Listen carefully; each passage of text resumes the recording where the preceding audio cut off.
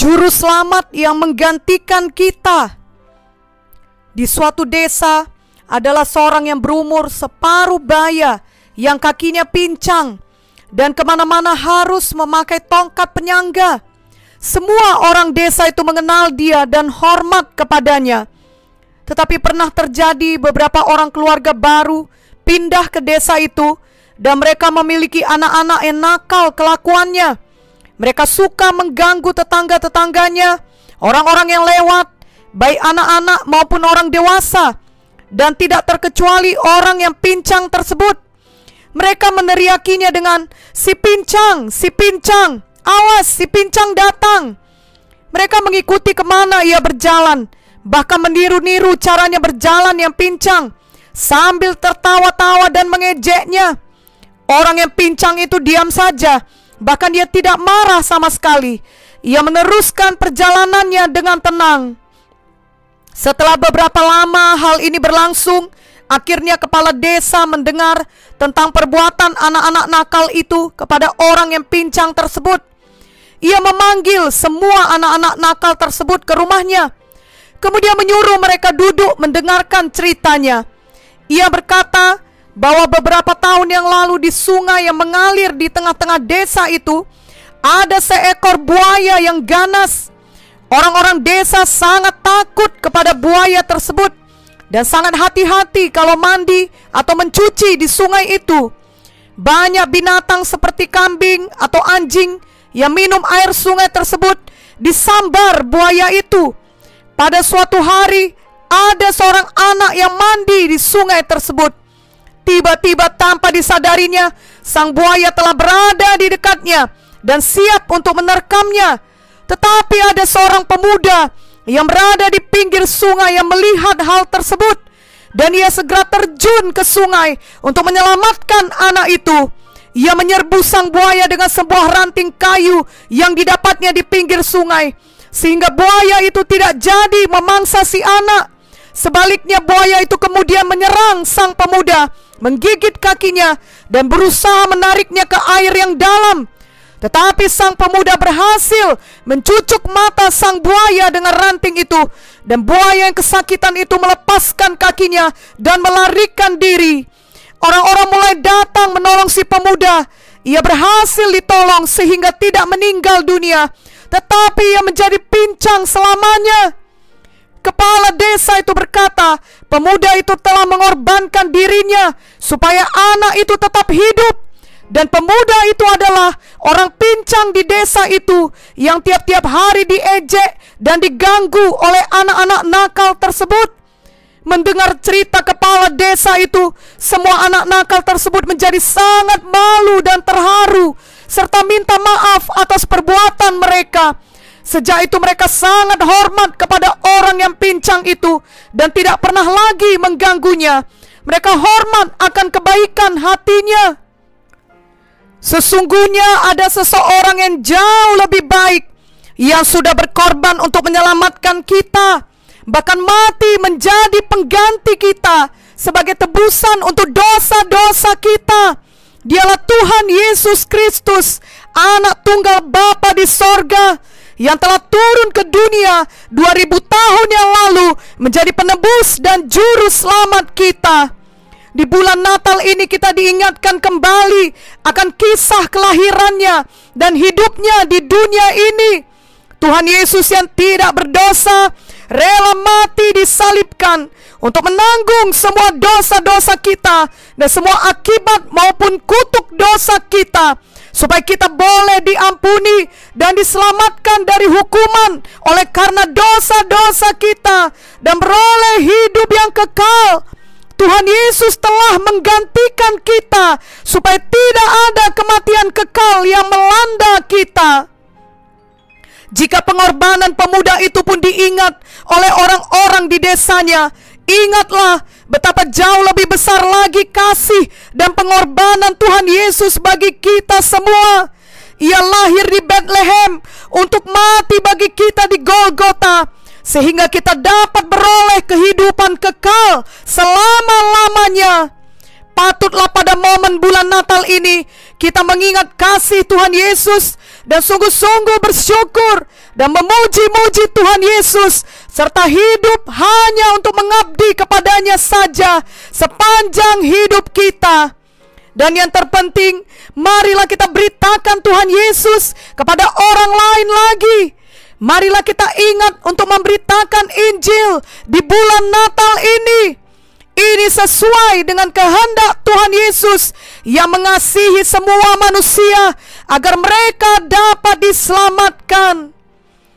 Markus 16 ayat 15 berkata, lalu ia berkata kepada mereka, pergilah ke seluruh dunia, beritakanlah Injil kepada segala makhluk.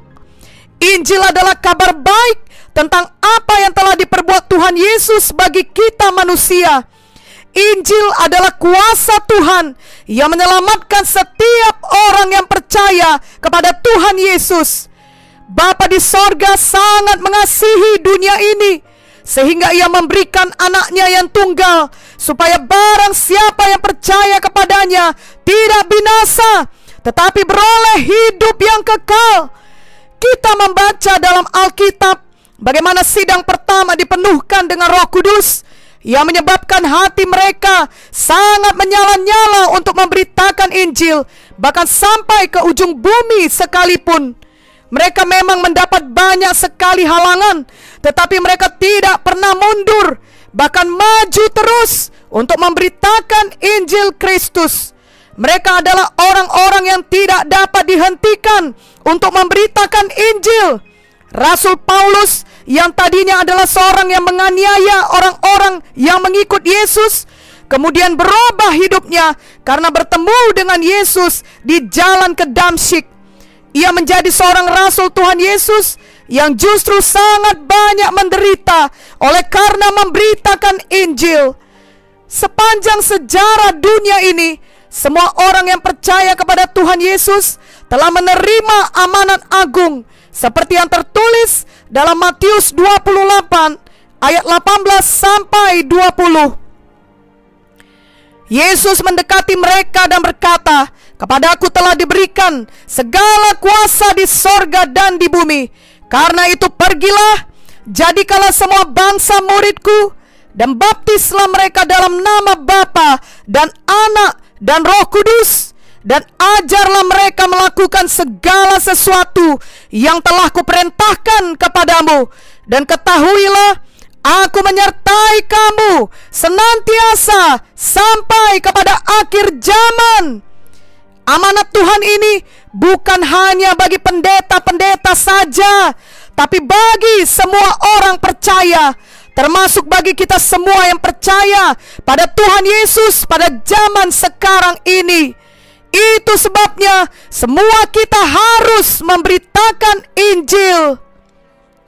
Pada waktu Bapak Benjamin Munte diselamatkan Tuhan, ia baru berusia 23 tahun dan sedang duduk di bangku kuliah di tingkat terakhir. Ia begitu berubah setelah ia lahir baru. Ia tidak lagi mengejar visinya untuk berhasil secara duniawi saja, tapi ia sangat terbeban untuk keselamatan jiwa-jiwa.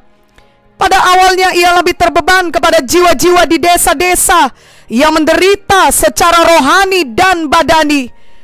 Secara rohani mereka tidak mengenal Yesus. Bahkan ada yang tidak pernah mendengar tentang Yesus.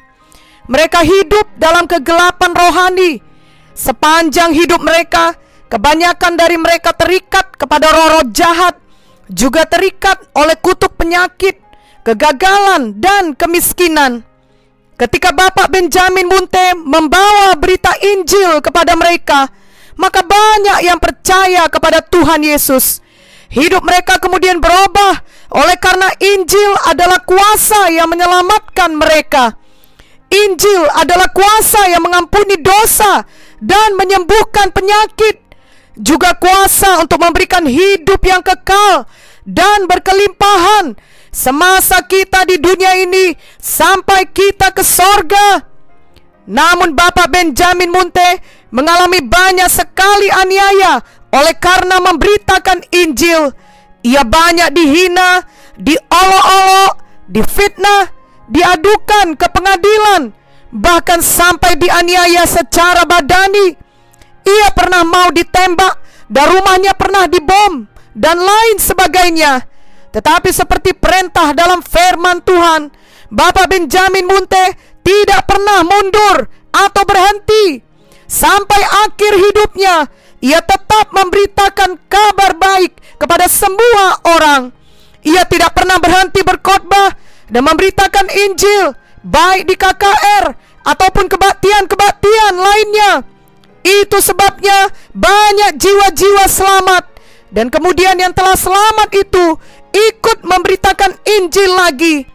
Itu juga sebabnya sidang Tuhan yang dimulainya telah ada di banyak provinsi di seluruh Indonesia, agar seluruh Indonesia bahkan sampai ke ujung bumi dapat terus mendengar kabar baik itu. Dan karena itu kita semua tentunya juga harus turut mengambil bahagian di dalamnya. Mari kita semua melaksanakan amanat agung dengan sungguh-sungguh. Sekali lagi, marilah kita benar-benar mempraktekkan Markus 16 ayat 15 di bulan Natal ini. Lalu ia berkata kepada mereka, "Pergilah ke seluruh dunia, beritakanlah Injil kepada segala makhluk." Mari beritakan Tuhan Yesus yang adalah juru selamat yang menggantikan kita, sehingga kita tidak perlu lagi dihukum dalam dosa, melainkan beroleh hidup yang kekal selama-lamanya. Amin. Selamat Natal dan Tahun Baru 2021. Tuhan Yesus memberkati.